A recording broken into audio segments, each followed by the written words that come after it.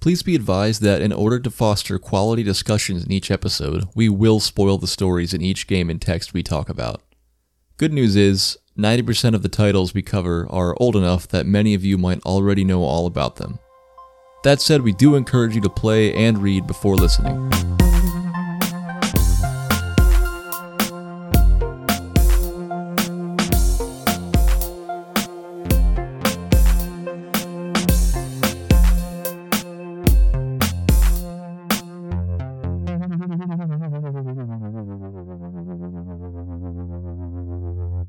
Ace Harding's my moniker. Once a boxer, now a private eye. A private dick. Why did... I don't want to interrupt your intro, but why do they call them private dicks? What? You never heard that? The private eyes are called private dicks. No, I never heard that. Yeah, that was what they called them. Who? Back then, they just called them that. Did you ever see Ace Ventura? Yeah. Remember when he's a private eye for animals, and then her insult to him is she calls him a pet dick? It's because that's what they called him, dicks. Oh, I never knew that. Well, now you know. I'll put the more you know, with the music in there. I don't know why they called them private dicks. You know what? You continue your intro. I'll look that up. Okay, yeah, that sounds good to me. I mean, Dick Tracy. They really like the word moniker. Yeah, they do. It was very unnatural. Moniker. There's a lot of monikers in the game, though. Yeah, but the way they used it. I don't know. Well, welcome to Arcade Bookshop, where we talk about video games and their literary counterparts for all of you who love to play and to read. Caleb, looking up things on your phone. Yes. Why did we choose this game? I mean, I know we chose it because you recommended it.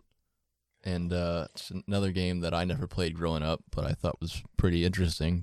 Well, it is a point-and-click game, which are a lot of fun. In my opinion, a lot of people don't like those games. But, the original... What is this, 1985, you said? That's when it came out, yeah. So these originally came out for computers, I believe, which were rudimentary at the time, and often more bloody. So the big three for the NES were Shadowgate, Deja Vu, and Uninvited.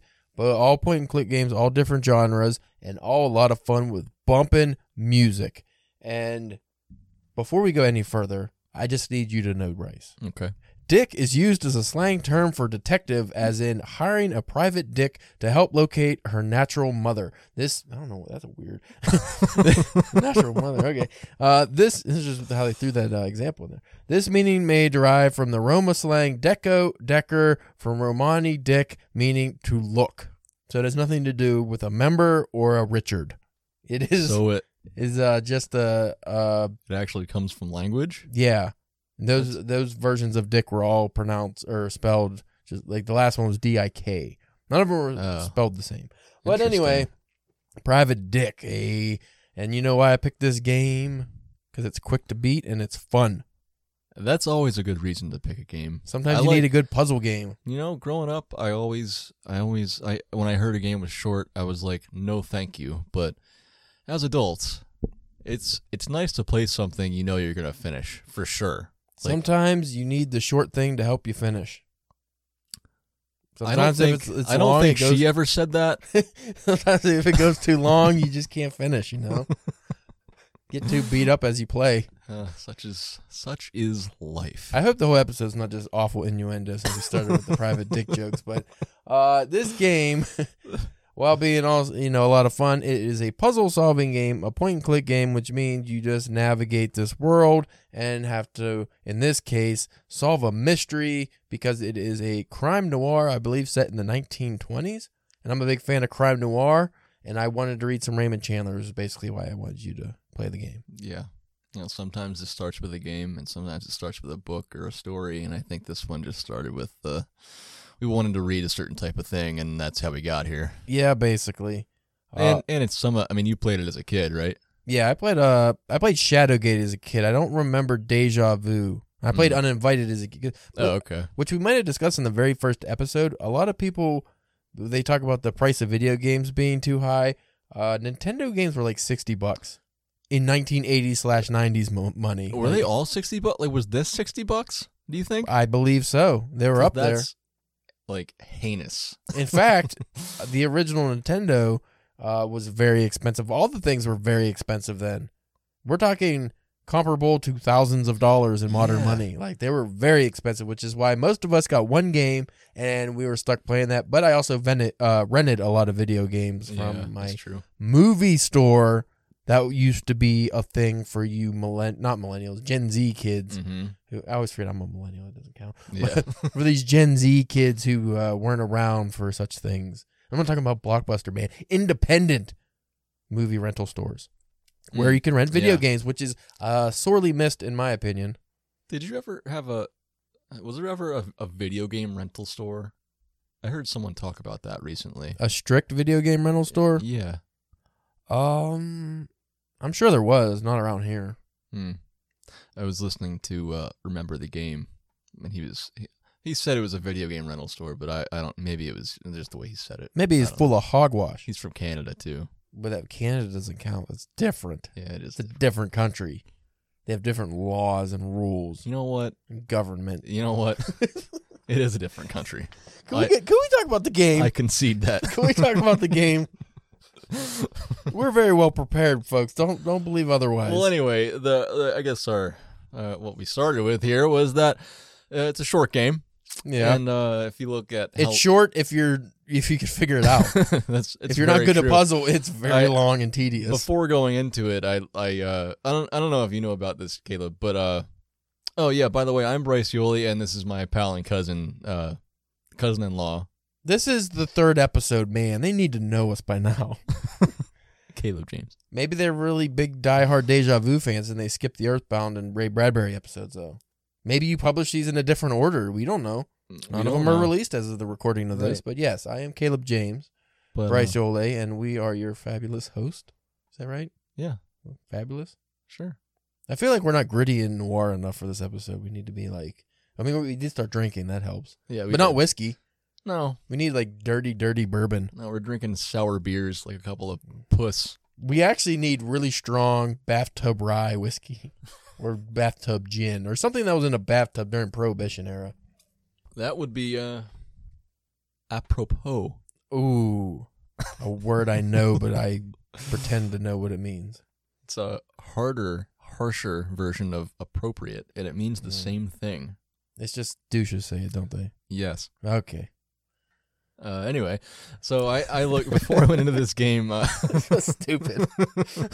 There's this website called howlongtobeat.com. You ever go there? No, because I ain't a puss, man. I just play the game until I finish. Well, I was just curious. I was trying to decide what to get on next, and what was it, like an hour? It said like 2.5 to 5.5 hours, which I think it took me probably like. I mean, it might have been around there, like 6 to 8, I think, because I don't want to get into mechanics yet, but basically, it was my first time playing. It's like an exploration game, just like, I mean, if you know about these point-and-click adventures like Shadowgate and Deja Vu and Uninvited. Yeah, and Deja Vu, too, for Game Boy. Yeah, and if you know about these, they're exploration based, and you have to pick up items as you go along and like try to figure out the story and like what it's trying to tell you, and like it hints at what to look for to solve the problems that are you get clues. Yeah, there's clues. Where the main problem is a lot of times it's one of those what the fuck do I do now games. Yeah. Because, I was supposed to combine these two items. Didn't realize it. Like a lot of that stuff usually. Because NES was very rudimentary in how they went about. There's a whole genre of what they consider what the fuck do I do now. I think of like Simon's Quest 2 in NES in the 90s, where it's like, you have to crouch against a wall for 30 seconds. Or an Earthbound. Okay, that's good. Since we covered that. Go behind the waterfall and just don't move for 3 whole minutes. Like, there's a lot of that in the old style games. But the point-and-click games are a lot of those, like, unless you look it up, you're like, how would I have figured that out? Yeah. And if it's your first time through, it's just like, I mean, this one really wasn't that bad. But it still has its moments where you're like, I've done everything there is to do. How could you possibly have anything else for me to progress here? And I beat the game the first time years ago, and then I'm probably took me like really long like you. And then I replayed it last night. I started 11, finished at about almost 12:30. So it didn't take. And forgot almost everything. I knew some of the main things that tied me up in the past, so that wasn't a problem, mainly the end, but I didn't really have to look anything up. I was able to get through it fairly quickly just by clicking and taking everything in my inventory. Figuring it out later. So basically, we didn't talk about like what it's actually about because the story is very thin, but it's, like we said, it's a crime noir game, and it's about this guy, the character you play at, who wakes up with amnesia. Yeah, he regains consciousness with amnesia in a bathroom stall in a bar, and Joe's bar. Yeah, everything's very basic. And you have to just navigate his surroundings to try to figure out who he is again and what happened to him. And it's real simple and it's cool. It's sort of like playing out a movie in a way with Nintendo graphics or like computer graphics. I mean, you replayed it. It was my first time, but so like if you're replaying it, like it took me 8 hours, but it took you like an hour and a half. So if you replayed it, it would be short like that. But your first time is the experience, and because it's like personally solving a crime in a movie. Yeah, and or like one of those escape rooms. Yeah, that's exactly how they're set up. It's like, you need to figure out this clue. That's what exactly is this? How it is. Yeah, it's like an escape room. Only you get to go out in like the street, and like there's more than one room, obviously, and have the bullshit NES chance come into play. Where are you going to get mugged? Yeah. Over and over and over again, or are you just going to miss the muggers? And there's a slot machine too. We'll talk about that when we talk about the gameplay. Yeah. But there's a few things in the game that are I don't remember the other ones having, where it goes by chance, where sometimes you round a corner and something bad happens, sometimes you're fine. Yeah, that's a good point. Yeah, I won't spend too much cheap. Here. I won't spend too much time here. I just want to like get through the basic outline of the story, but like I'm gonna spoil it here if anyone cares that hasn't played this 35-year-old game, but they're probably older than that. But you find out someone drugged you to lose your memory, and they pin a whole crime on you, and I think it had something to do with someone having an affair and then getting rid of his wife or something like that. Is that what it was? Yeah, pretty much. Every crime noir story, basically. The twist is you don't remember that you're the private eye. That was supposed to solve the case, but then the murder is pinned on you because you were obviously tortured and drugged. It's funny though because I feel like you know from the start, like you. Yeah, obviously. To me, like if it's not on the cover, I'm not sure if it is or not, but if it's not on the cover, the trench coat and the gun kind of just give it away. Yeah. Like. You just figure that you're a detective who was involved in something and got jacked up. In 1985, this would have been an amazing story. Yeah, yeah, and I actually wrote that. Like it's got its absurdities, but it's actually a really cool idea for the original Nintendo. And so you said it had blood in the. The computer versions of these games were more graphic. Yeah. So if you get shot, or somebody gets shot, there's more blood. This one, the only blood you see, I think, is if you punch the mugger and break his nose. You can see a little bit. And I didn't even do that. Yeah, I beat the shit out of that mugger. Yeah. You can punch him up to 3 times, not 4. Just a clue for you folks. If you get 4 times, he blams you. Just like in life. Blamming, yep. Also, Deja Vu, even though it's for the Game Boy, because it came out later, it is more like there's I think a bigger plot, and it's fun because you're like in Vegas, and it's Deja Vu 2. Yeah, Deja Vu 2 is almost like the Godfather, Goodfellas. Oh, like a casino. Or I'm thinking of, not Goodfellas, Casino. I'm thinking of Casino. It's set in Vegas or like Nevada, but it's old timey, so it's still like noir, but it's set in a time like the time period where Vegas. Even though it's still a desert, like it was really a desert back then. You could wander the desert. It's a fun game too. Even more irritating though, I think, at times. And this one could be. I would, yeah. If it's bigger, I would.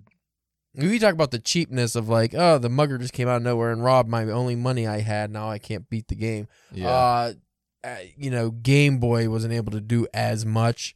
I think it was Game Boy Advance maybe, but like it's like you get even stupider shit happen to you. It's like, come on.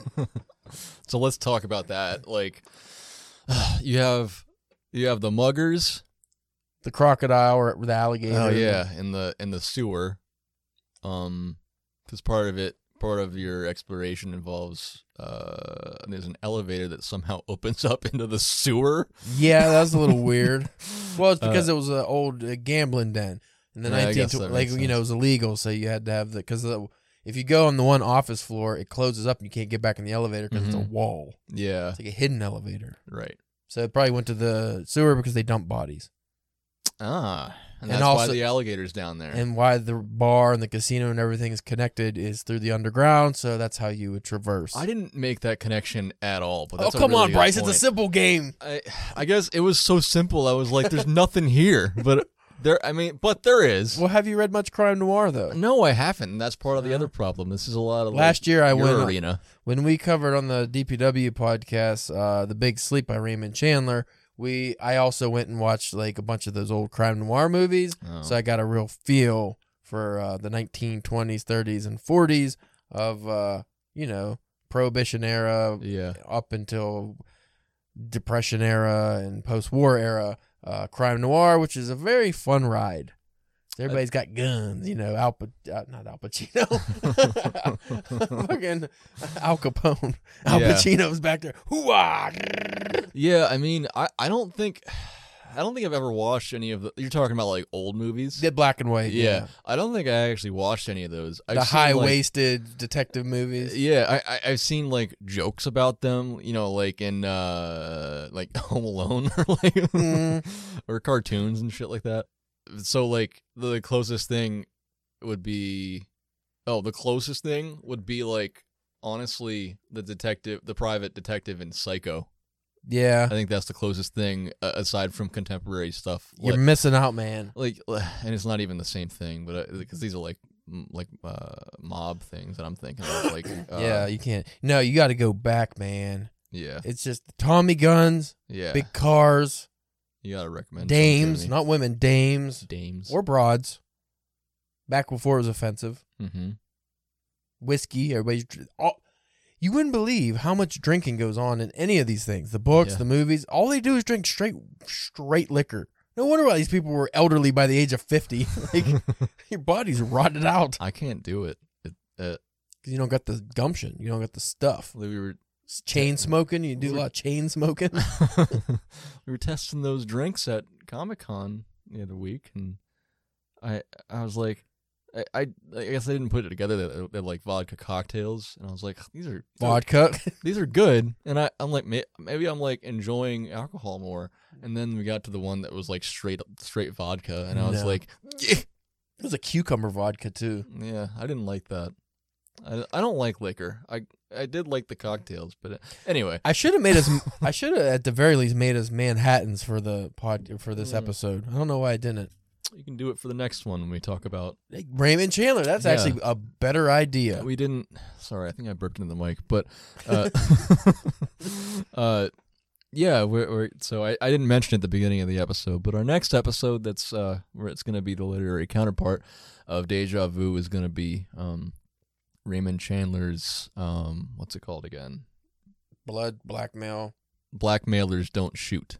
That's it. That's it. It's a good name. Yeah. Raymond Chandler had the best name. Or did I already mention it? You mentioned it last episode. Which is not this episode. Right. Which doesn't matter then. Yeah. Yeah, the Blackmailers Don't Shoot. He had like The Big Sleep, like just such a great title. Yeah. Him and Ian Fleming with James Bond, like just great titles. Yeah.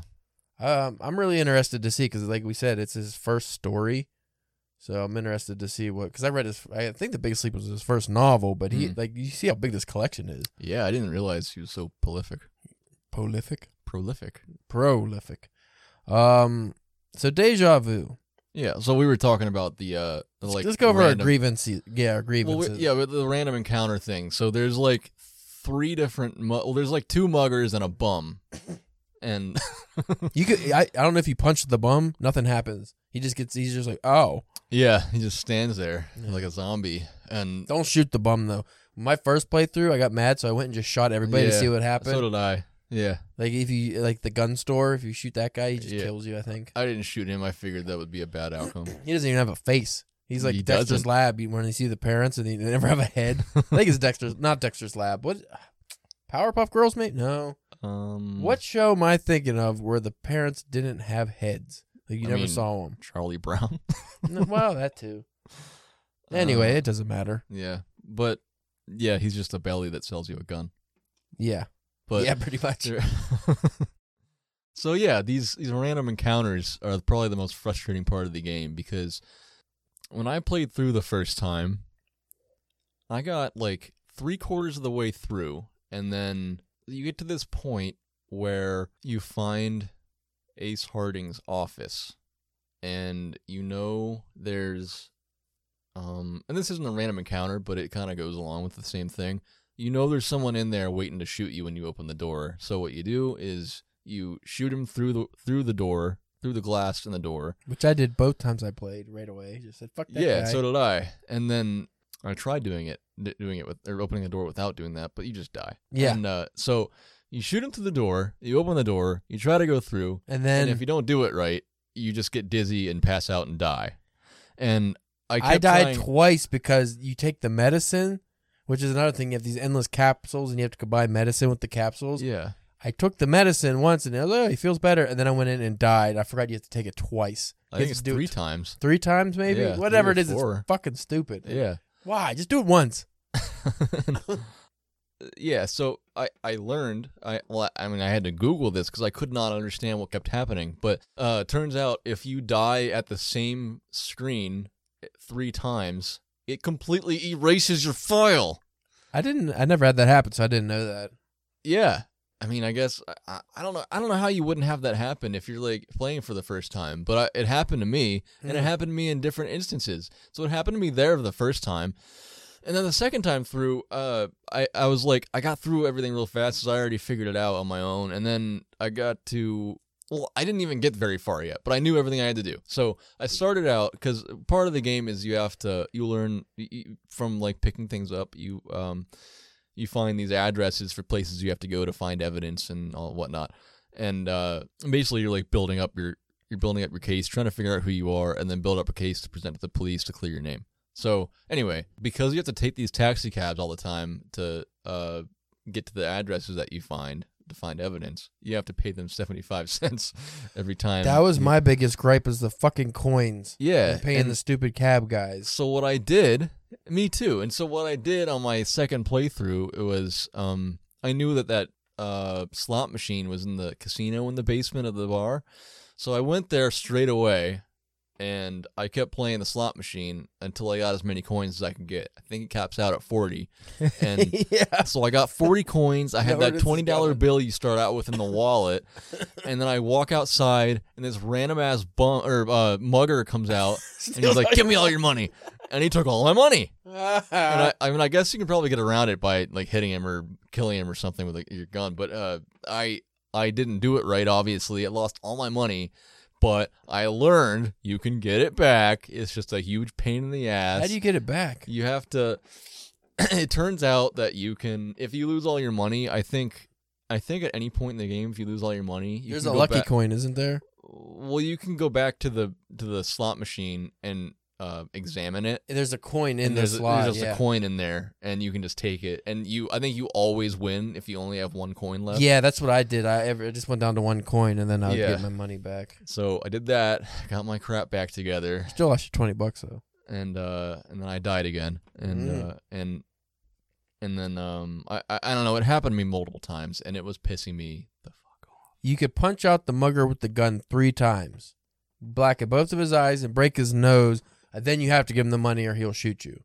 Which is, But the big mugger, I don't know about because I didn't want to risk it. But I'm pretty Yeah. sure he just beats you up and kills you. I only encountered him when I had those 40 coins. And it almost seemed to me like maybe when you max out your money, you meet that guy. At the very end of the game, I ran into him 2 times in a row, and I gave him only saw both. him I once. gave him both of my $20 bills. I had 2 Really? 2 toys. I had to give him both because I wasn't gonna like fail. I was at the very end. Did you buy the gun in the gun shop? No, because I already had 2 guns. Oh, I had the gun you start with, and then if you go to the right screen, like outside, that lady, yeah, the very Yeah, like you I can didn't take even her talk to gun. her. I didn't do anything. I just punched her out right away and took yeah, her me gun. too. So I don't know if you can talk to her. Can you? probably, I don't know. I think she maybe shoots you because I got something for you. And then, Right. I just figured you had to. Yeah, I didn't even. I like if Yeah. you when she's laying on the ground, if you use the open button on her legs, it's like, what the hell are you doing? That's what it says, like the screen. Oh, you know what else is great? You punch the fat lady, and there's a 400-pound lady in a trunk, and if you punch her, it just absorbs the punch. It just goes to show how insensitive things were back then. It was like, It just- it goes at like It this jiggles very like a wave. this very minimal description or explanation, like exposition in this story.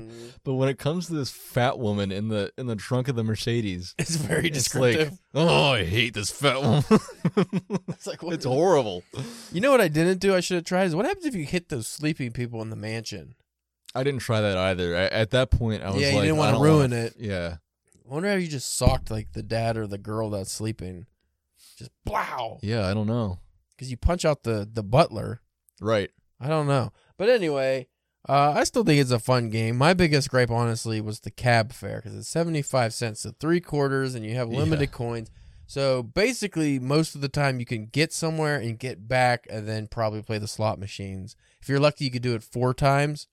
Like there's a couple times where I got like a good amount of coins, so I was able to go to 4. Because what irritated me, I was telling you off air, I got to the end of the game and cryptically, which is not like so cryptic after you actually know what you're doing, you have to dump like certain things, like the things that will incriminate you, like your gun and stuff.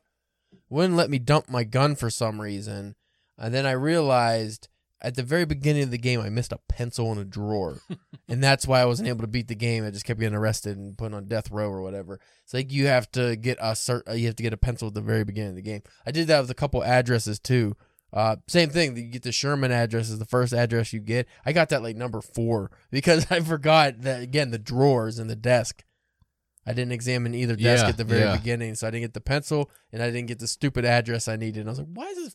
What's happening?" So I did everything out of order. And if you haven't played it, if there's a police station which is weirdly like right next to the bar, or you turn the corner away from the bar and there's a police station there, and if you don't have all the evidence minus all of the evidence against you that they planted, that the it's the only way to beat the game.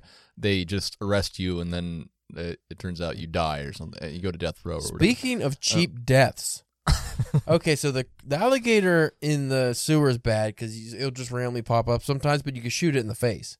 Yeah, I never did it right. I try to punch it every time, I guess. Did you fall down the fucking pothole and die? Yeah, that one. I forgot about that one. Next to the police station, there's a screen to go over, and if you go over, you just immediately die. Yeah, without any knowledge that this is going to happen. You can't choose like, don't fall in the hole. You just like, fall in the construction hole and die. It's like, why? What a fucking... All those games have that though. Just these cheap deaths, but like that, you can't avoid it. It just the only way to avoid it is not to go over there. But if it's your first playthrough, how do you know not to go over there? It's on the screen. Why wouldn't you go over there? Fortunately, when you die, it just takes you back to the last screen before you die. Yeah, but it's still just the fact that it happened. But like for me, I think that was actually another point where it reset my game because I was like, there must be something in this. There must be a point for that existing aside from just killing you. So I kept trying to like go back and see if I could examine something. Like maybe I did it too fast and effed it up. Yeah. But so I kept trying to go back. And I just died 3 times in a row doing nothing. Deja Vu is even worse, or Deja Vu 2 is even worse. It has a desert you could get lost in. And you just go screen to screen. You're like, and it gets very aggravating. But I think that's the cheapest death in the game. I'm pretty sure there's no other deaths that just randomly happen like that. You can like kill yourself with pills or your gun. Yeah, but you have to do it. Yeah, right. No, I did kill myself with the pills because I picked the wrong medicine. Yeah. Because I didn't read the medicine thing. I just picked the wrong medicine, and then you're like, oh, you're dead now. Like, okay, that was my... I think the medicine was my favorite part of the game, though, because it was... That was... I guess because it was, like, the most, like, logical part. Like, like it gave you what you needed, but if you couldn't, like, use your brain... You die. You wouldn't be able to figure that out. So that was one part where I was like, this is actually kind of cool, because there's, like... And I think they're all real medicines, right? They're all real. I think so. Well, they give you clues for everything, too, though. So like, you can't get a list of medicines that tell you what they do. Right. But you still have to put certain things together to, like, figure out what you need to use on yourself and others. Yeah. And it's cool because you have to figure out how to, like, which medicine to use on yourself to get your memory to come back, and you have to use it more than once. So you have to figure that out, and then you get to use it on 3 other characters in the game. So you're like drugging other people and then like after yourself. You wake the fat lady up with the medicine. Who else do you use it on? Oh, you don't. I guess you don't have. I don't know. You don't have to use it on the sleeping people, but you can use it on them to get more story. Oh, I didn't do that. Yeah, because they're the 2 people that were having the affair, I think. Yeah, the rich people. Yeah. So you use it on them. Can't to, just like, punch hear them. about- Oh, he has like the truth. The one is like a truth. Right. serum. You use the same one on them as you use on the lady in the trunk. I didn't know that. I never thought of that. Yeah. Another cool thing is the car. If you The one that could blow up if you if you pull the clutch or whatever, it just explodes. Yeah, with the fat lady in it. Yeah. I didn't do that on the second playthrough because I did that on the first one. Yeah. What's the difference between the cabs? Why is there 2 cabs? I don't know, but first of all, I did my best not to use walkthroughs on this game because I knew it was short, and I'm like, I'm not an idiot. I can get through this. I did look at it for certain things, because certain things are like at the end, you have to, I'm going to get to the cab thing. At the end, you have to dump all the evidence against you into the sewer in order before you go to the police, so that you can be absolved. And it's like, I don't know, unless this was the game that you had as a kid and you were like, I'm just gonna play this until I figure it all out. You wouldn't figure it out. You just wouldn't. It would take so long to figure out exactly each individual thing you need to get rid of. They actually have a built-in system, which I figured out this time. If you just try to dump everything, it does not let you dump the items you need. So anything you need, you can't dump in that thing. Interesting. So you could never get rid of the wrong evidence. Well, that was one thing, and I don't know. There were a couple parts where I don't know. There were small moments where it was just like, I'm being an idiot and I can't think this through, and I used a walkthrough for that to help me get get to places. But I did feel pretty good going through this, because like I always hate how it's just a thing that everyone's stupid today. Yeah. And I don't like having to cheat my way through games all the time, because like they're video games. I shouldn't need that to get through, to beat it. And like it's for entertainment. I shouldn't need someone to like. I just shouldn't need to like. I mean, I feel like I'm like calling the CIA to give me information on I don't know. And it's not that important, Anyway, I just always wanted to get through a game without looking something up. Anyway, I did look certain things up, but I still felt pretty good about like figuring out the medicine and the memo thing. Oh, the memo thing. Because there's I think you mentioned already. There's you find a memo pad that has indentations on it, and then you pick up a ballpoint pen. That's kind of like a misdirection, the pen, because you need a pencil. The one I missed at the very beginning, you have to sketch the very beginning of the game, you pick up a pencil, so you have to just rub the pencil over top of the indentations and find this. It's like incriminating evidence against the people who are framing you. So I figured out.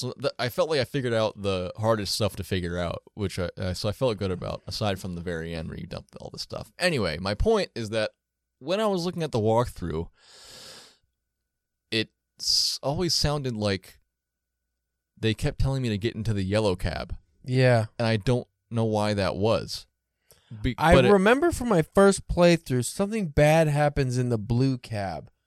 So this playthrough, I used the blue cab for half of the game because the guy's nervous in that cab for some reason. Yeah. But I was like, I remember something bad happened. I don't know what it was, so I just switched to the yellow cab. But I don't remember what it is. I don't know either. And nothing ever bad ever happened to me. I used both.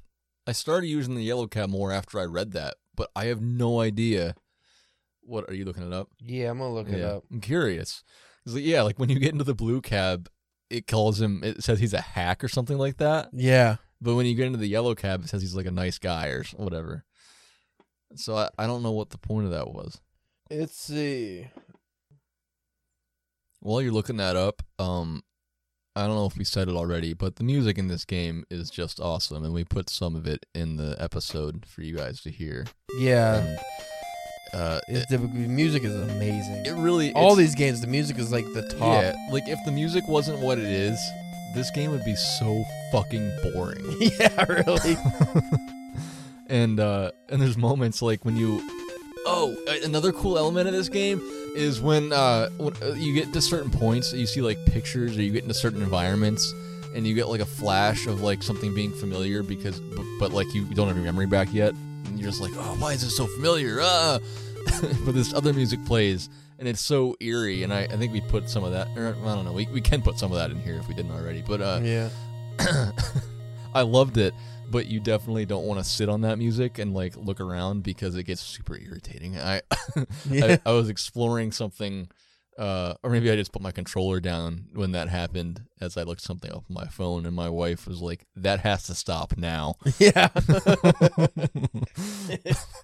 But otherwise, it's such cool music for like a detective video game, especially for NES. It's always surprising, like certain games for. I guess it was originally for computer games, but I don't think it had music on the computer. I mean, I could be absolutely wrong, but I want to say I watched playthroughs of the computer and I don't remember the music. That's interesting, man. I mean, it might, like I said, I could be completely wrong. I mean, most likely I am, but I don't remember in the playthroughs because I watched the uninvited one because it was uninvited. Is cool because it's horror and it's kind of gross, and I remember the computer one was a little bit grosser. But I don't remember the music. I have an answer to your question about the cabs. Let's hear it. You're not going to like it. So if you go to the left and you get the yellow cab and the blue cab, one of the two drivers will seem calm and friendly while the other will appear nervous and shifty. Which one is in which depends on the version you are playing. However, this has no bearing on the game at all, as both cabs function identically to one another. Oh. So nothing. It's just stupid. Maybe it's just to make you think, like, oh, no, don't take this cab, and then it makes you go through the, you have more chance encounters with the muggers because you keep going to the yellow cab, which is one screen over. It's the only thing I can think. Yeah, maybe that's it. Make you panic a little, which is kind of cool and puts you at unease. Right. Because I kept thinking like the guy was going to set me up or something. Yeah. I don't know. It's cool, though. It's like for as short of a game as it is, it's got a lot of like interesting elements to it that are just like misdirection things, and you can pick so many items up that you don't need, but you end up at least for me on my first playthrough, like this was, I picked everything up that I could, basically. Yeah. Just figuring that it probably went to something. Because sometimes you see things and you can't pick it up. And so I just figured anytime you could, it probably meant something. But right. they're misdirection. Like there's a lot of stuff that just does nothing at all. There's a whole room in that mansion, like in the kitchen. I took all the items. None of them did anything. Yeah, you don't need any. That room doesn't need to exist. It gives them a memory. That's it. Does it? Oh, yeah. Of like your mom baking a cake or something like that. Here's the PC version. The colors are way more vivid, actually. Oh, not just the blood, but yeah. That looks way better. Like, look, even on like the one screen where he's just having his little, Damn. Who am I? Like, it just looks way better. You know what? I emulated this game on my computer, so I should have just got the computer version of it. Yeah, I thought about playing the computer version, but there's also the black and white version as well. I don't know if that's an older version or what, and I didn't feel like reading the text. Yeah, look, but then everyone's grosser, so that mugger's grosser. Look at the hooker. She's like a hooker now. She wasn't a hooker in our game. She was just like I don't know. I forget what her story was, but like the one that the lady's trying to shoot you. Yeah. Dude, there's and you know what? The slot machine looks like a pool hall. Oh, shoot. That's crazy. Kind of feel like I want to play that game as well. It'd be easier to play the game with the mouse, too. Yeah, that was one thing that was really irritating, because you just, in the NES version... Dude, look at the cops. Oh, my God. There's so much more it's crooked. Like a comic book. It looks like Maniac Cop. Like, he's all gross looking. Batman illustration or something. Yeah. So, we've gotten this far. We're 40 minutes into the podcast. We haven't torn apart this intense story. The intense story. Still talking about the intense story of Deja Vu. So it's not a complex game, but I would like just to completely interrupt you. I would like because they did a modern version. They did a modern version of Shadowgate for like one of the newer systems. Yeah, I saw that. I would like a Deja Vu modern version. Yeah, that'd be cool. Maybe one you could actually not point and click. You could walk through. Yeah, that'd be cool. That would be cool. I guess there are games like that. Like I'm sure there are. Yes. Yeah, like I'm sure this is a whole genre that's on Steam. I would imagine, like point and click. I guess I never thought of it like that. Like there, these, I can't think of what they're called, but there's those games that are just like you walk around like houses or certain environments, and it's not like actiony or anything. You're just like picking things up and reading them and learning about the story, learning about the character's background. So it's like those like a modern version of point and click. Are those because on the PC games on my emulator they have a genre it's not digital novel. It's something like that though, where it's basically just a novel in game form. So you just go through like, and obviously those ones are like pretty shitty, like like just the way they look. Like it might even just be text based. I don't know, but there's a lot of novel games that are just like you just basically are just going through a story. You're not actually playing it. It's just a different way to read. If you're watching almost like a movie kind of. But I think that's a separate genre that they still create. I'm pretty sure. Yeah, I'm trying to because I forgot I don't have internet down here. My internet came back. There was one. There was a game that I played on Steam. I can't remember what it was. I think you play as. I think you're. It's like I think there's a woman's name in the title. I don't know, but Carmen Sandiego? No. It's a video game too. No, I won't remember it, but anyway. Yeah, so we were talking about, we're going to get deep into the story. Okay, yeah. Let's do it. Break it down. Let's see what we can do with it. Oh. So, it's not a complex game, but your character, Ace Harding, used to be a boxer, and now he's a private eye. And he has a great name. Ace Harding. Ace Harding. It's hard. And you know what? It's a moniker. It's a moniker. Is that it? Is that how you're breaking it down? No. You don't really get any backstory to your character, except that he used to be a boxer, and that he's being framed now. Which is why he's so good at punching people out. Yeah. Except for the bum. You can't punch the bum out. Yeah. You punch the bum, but the bum doesn't even notice. He's strung out.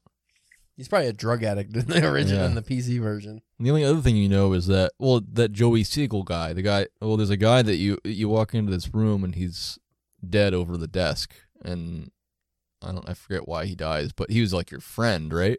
I think so, and if you punch him, nothing happens. But he's already dead, so just wanted to punch him. But yeah, like either he's your friend or he's the guy who set you up that you thought was your friend. I don't remember.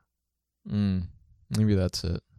No, because remember the evidence says that like they wanted to plant all. Dude, I hardly pay attention to the story at all. All right. Well, the evidence says that they planted Joey like to make you even more confused. They planted Joey Siegel's stuff on you. So like I think your wallet and your. Well, I know the sunglasses are too big, so I'm thinking your clothes weren't your clothes. They were his clothes. Yeah, there's all this stuff that has you pick up all this stuff throughout the game that has the initials JS or it says Joey Siegel on it. So it's trying to make you think that you're Joey Siegel, but then it turns out the guy in that office dead is Joey Siegel. I didn't get that at all, and you know why? Why? Because almost immediately I looked at the pictures on the wall, and there's a picture of Ace Harding, the boxer, and it was like, oh, he looks just like you. Oh, well, there's the mystery solved. Right. Like, I'm not Joey Siegel, clearly.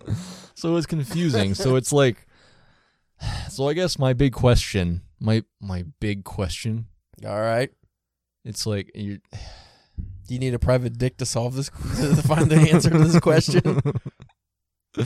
What do you think was the transition period? What do you think was the catalyst between boxer and detective, but boxer and private eye? Well, I'm going to wax philosophical here. No, wax. I'm not going to wax anything. No. Dry. I like it dry. I'm going to go dry, unlubed. So. Raw dog. Ooh, raw dog. That's kind of a gross way to put it, but okay. So I'm going to go with the classic detective tropes here. In those days, a lot of ex-military guys, ex-boxers, ex-bouncers, ex-brutes of all nature became private eyes because they either couldn't be cops or they're ex-cops, but they have to play within the law, but they have to be on the outside of the law because you can't have your cool vigilante. Cops can't just go into people's houses and snoop. Mm-hmm. Private eyes can't. They're Yeah. not allowed either, folks, by the way. Can't do that. You think you're going to be a private eye and do that? No. But you can drive around, take pictures of people. You work outside of the law. Your own contract. You're like, you do it on your own. You're not employed by anyone, whether it's the state or like a police officer. They still have to follow certain rules, and they can't just go and investigate things. They have rules. Private eye, you just basically do what you want, and you're not actually breaking the law if you're at a distance and taking pictures and that kind of stuff. I'm rambling a little, but anyway, so like Walter Mosley, his character in his series is a former military man, and it's because they have to have some kind of brutality. A lot of these detectives have to be smart, but they have to have a brutality. They have to be able to handle themselves. That's what makes them most entertaining. This is in the 20s. So when you get an ex-boxer, if he's smart, maybe he didn't cut it out as a boxer, or maybe he had to retire young. What is he going to do with his life? He's either going to be a bouncer by a bar, because this is what they did in, like, think like Rocky Marciano and stuff. A lot of these guys bought bars, ran bars, or that kind of. A lot of them weren't very smart. They had brain damage from the boxing, so they were very limited on what they could do. But they did have money from boxing. So if you want to continue a career, what do? If you have some intelligence, you could become a private dick, because you can't cut it out as a cop. You can't follow the rules. Mm-hmm. But you could punch people in the face and, invest. I don't know what the fuck I'm saying. The point is, I don't even know why you asked me that stupid ass question. Shut up, Bryce. Drinking my Oberon beer, sour. I mean, but do you think?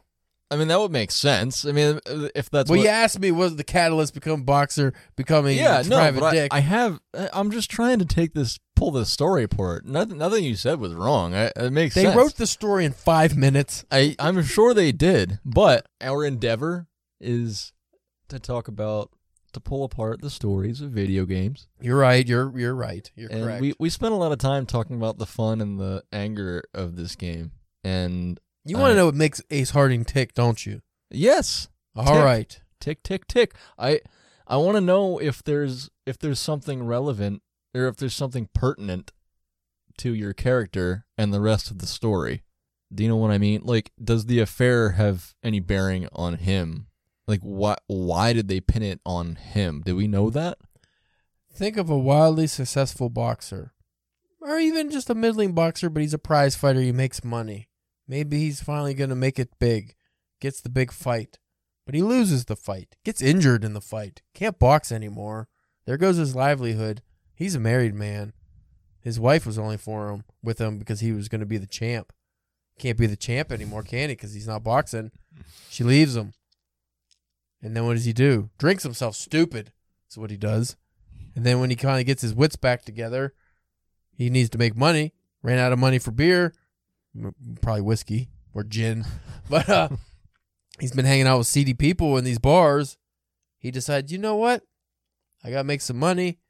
I'm pretty good at investigating stuff. I can solve some mysteries. I'm good at figuring things out. Maybe I'll get my life back together a little bit, and I'm gonna solve some mysteries. And then he comes with a case that's a little too close to home.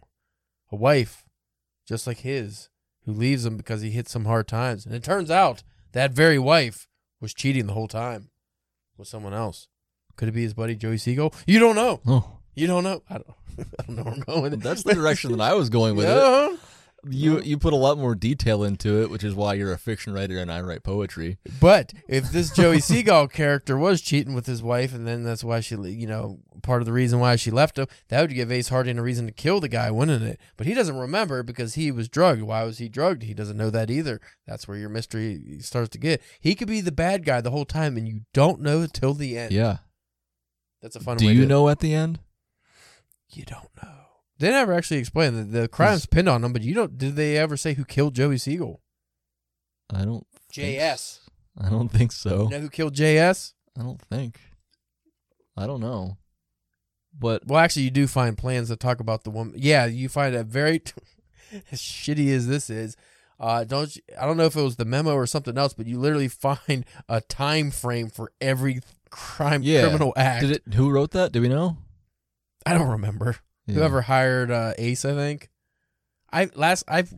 I finished that game at I was falling asleep.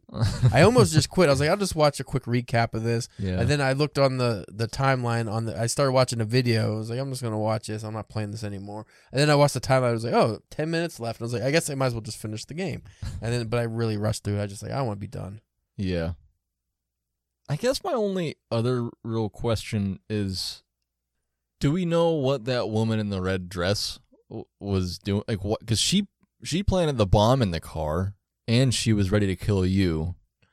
I don't know. Was she the mistress? Was she? That would make sense, but I don't. Does it actually say? When you go to the house and you get the diary, is it her diary? Oh, maybe that's. Was she the one that was cheating with whoever it was, and the one that wanted the guy to leave his wife? Yeah, I forget who it was, but she wanted somebody to leave their wife. Maybe that's what it was. Maybe. Yeah. It's like, see, there's stuff in that, like this, it's like a whole story, but it's like minimalism. Condensed out. You don't get really any actual resolution because here's where the story fails. If you're a fiction writer, the story fails in that, yes, you solve the mystery to a degree, but it's all about just getting Ace Harding off the hook. Mm-hmm. And that's it. Yeah. You're just getting out of trouble. There's no conclusion. Yeah. There's no resolution. Yeah, I guess the criminals got, criminalized. They got arrested or whatever. But outside of that, it's like I don't know exactly what happens. What happens after all this stuff went down? What happens? What does Ace Harding do? You have to play Deja Vu 2 to find out. Do you? Is it still Ace Harding? I believe it is. Okay, I'm looking up all the dialogue, the dialogue, I guess, at the end of the game because it's so ridiculous. And that's the part where it says, well, maybe you could do it. My internet's horrible. But that's the part where it says, it starts with Ace Harding's my moniker. Once a boxer, now a private eye. And then the next line is, Ace Harding's my moniker. and then it says more, but I can't think of what it is. Anyway, it's redundant. And it's just funny because, like you said, the whole game is about just clearing your name, even though we don't know, aside from someone framing you, we don't know exactly why they're framing you, who you really are. Why would they? I didn't understand why they hired him on a case anyway. If they're just gonna they hired him to frame him. I mean, I guess it was like a thing where, I mean, because it's about an affair, so they're like trying to make it. I don't know. They're trying. Yeah, I don't know. I don't think it matters. I don't think anybody that's listening cares about. You're probably right. It's just a fun little. It's just a fun puzzle game. It's really fun. But how fun is it to try to pick apart bullshit like this? It's entertaining. It's a little bit interesting. I'm more interested in the Raymond Chandler story. That's the only reason I wanted to do the game. I'm excited to read that. Because I like his writing style too. I haven't read any of his stuff. I do own his short story collection, Killer in the Rain, but I haven't read any of it yet. I bought that in college, and I just haven't gotten to it. And I originally was interested in Raymond Chandler because I read, I think it was when I read Stephen King's On Writing. Yeah, and he at the end of the book, he recommends like this huge list of writers to read if you just want to get like a breadth of reading under your belt to understand what like different kinds of writing, and just to understand what people do and what they do differently and all that stuff. Well, could I read the intro? Yeah. To what are we reading? Fuck. Can I read the intro to Blackmailers Don't Shoot? Let's go. This will give you an example of a young Raymond Chandler and what you're getting into, Bryce. Let's hear it. The man in the powder blue suit, which wasn't powder blue under the lights of the Club Bolivar, was tall, with wide-set gray eyes, a thin nose, a jaw of stone. They always are very descriptive in these noir stories. You really get... Think of Dick Tracy with all the villains in the movie, how they were like, I never saw that. It's fucking great just how weird they're looking. But same with the comics and whatever, Dick Tracy stuff. Mm-hmm. Noir is always about the details of your characters. He had a rather sensitive mouth. I don't know what that means. I never understood when they use things like that. Sensitive mouth. Yeah. His hair was crisp and black, ever so faintly touched with gray as by an almost diffident hand. His clothes fitted him as though they had a soul of their own, not just a doubtful past. His name happened to be Mallory. Then he smokes in the very next section. I like it. Other than the sensitive mouth, I don't know what that means, but I like the descriptions, and it's fun because I don't really write character descriptions like that in my fiction. Like, it's very rare I describe a character too much because usually I like to have the reader just imagine the character as they want. But if you write crime noir, a lot of the time, especially when there's clues and different things, like they have, they want everything very specific. So you want your characters to look a certain way, and it leaves little to the imagination because your imagination needs to focus on the mystery. Yeah. I just made that up, but that sounds right. No, yeah, it makes sense. It It makes sense.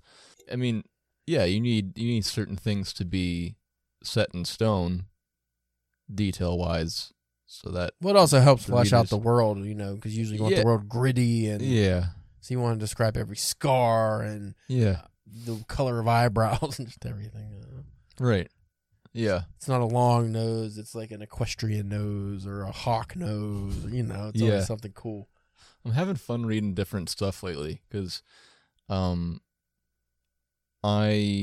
because we just read Something Wicked This Way Comes, which was just weird writing. I mean, it's not bad, but it's just... Listen to the episode, folks. Yeah, it was our last episode before this one. It's not bad. It's just a different...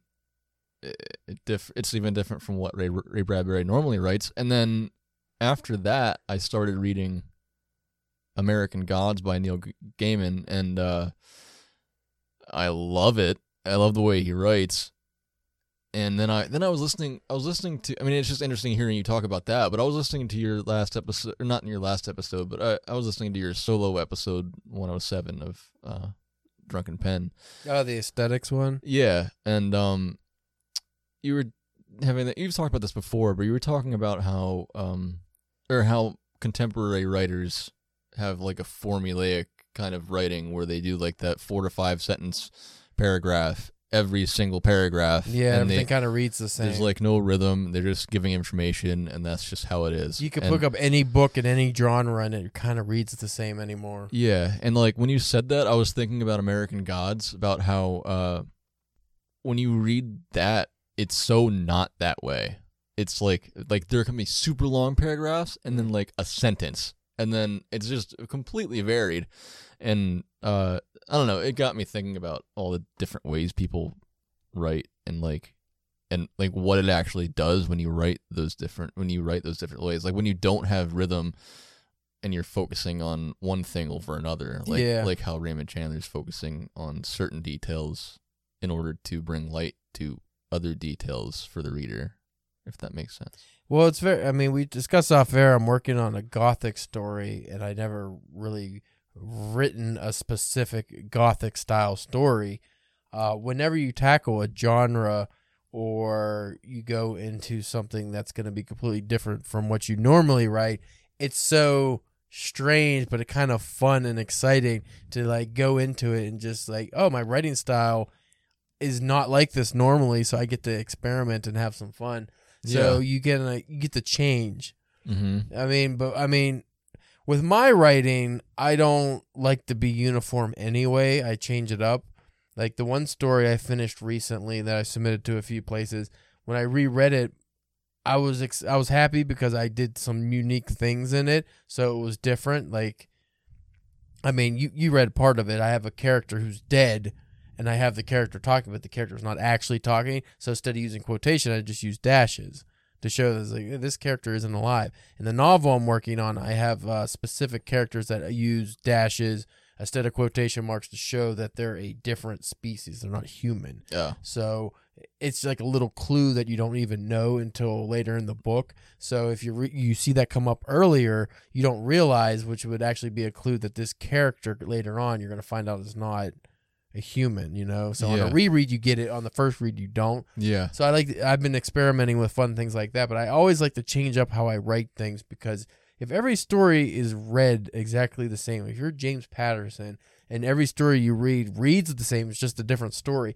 how much fun is that for the reader? Yeah. I guess you're reading James Patterson, you probably don't care, but like for me, I think it's very important to do different things. You can't always be the same, you know. If you write the same exact books and the same stories over and over, you want to establish your author voice, but you like that's why I appreciated the Ray Bradbury, how he changed his whole writing style pretty much for something this Wicked This Way Comes, because it's like you didn't do the same thing you always do, you know. I think the best authors, that's how they tackle fiction. They don't do the same thing. Now, when you read a lot of like Raymond Chandler, I guarantee all these stories are going to read the same. Yeah, because but it's the genre.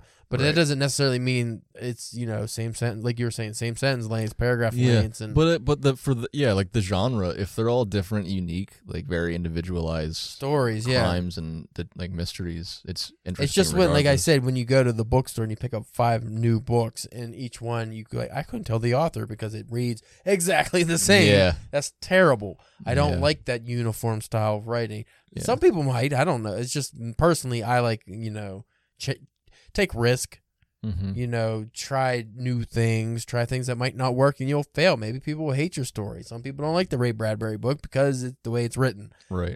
You weren't as big of a fan of the stories you might have been because of the way it's written, but it's different. It's memorable. Yeah. Yeah. Yeah. Well, you always make me want to write more fiction, and I don't, because I primarily write poetry now, but gotta explore a little bit. Well, even in your poetry, you can experiment and try new things. You don't want all your poems to read the same. I think I do different stuff from time to time. Most of your poems are always different, I think. Yeah, you think? I never really know for sure. I do feel like it's probably easier because you're going more on feeling and emotion and metaphor than you are on the style it's written, or, you know, just like telling like a story. I was thinking about how we got to end this in a minute, but I was thinking about how we've talked in the past about being influenced by what you're reading, and it's almost like sometimes I deliberately do it sometimes. Yeah. Because I'm trying to write a different way and see how it comes out. And sometimes it's really cool. And sometimes, as we talked about, how it's like you don't want to do that because you want to have your own voice. But sometimes you find your own voice in a different light, I guess. Yeah.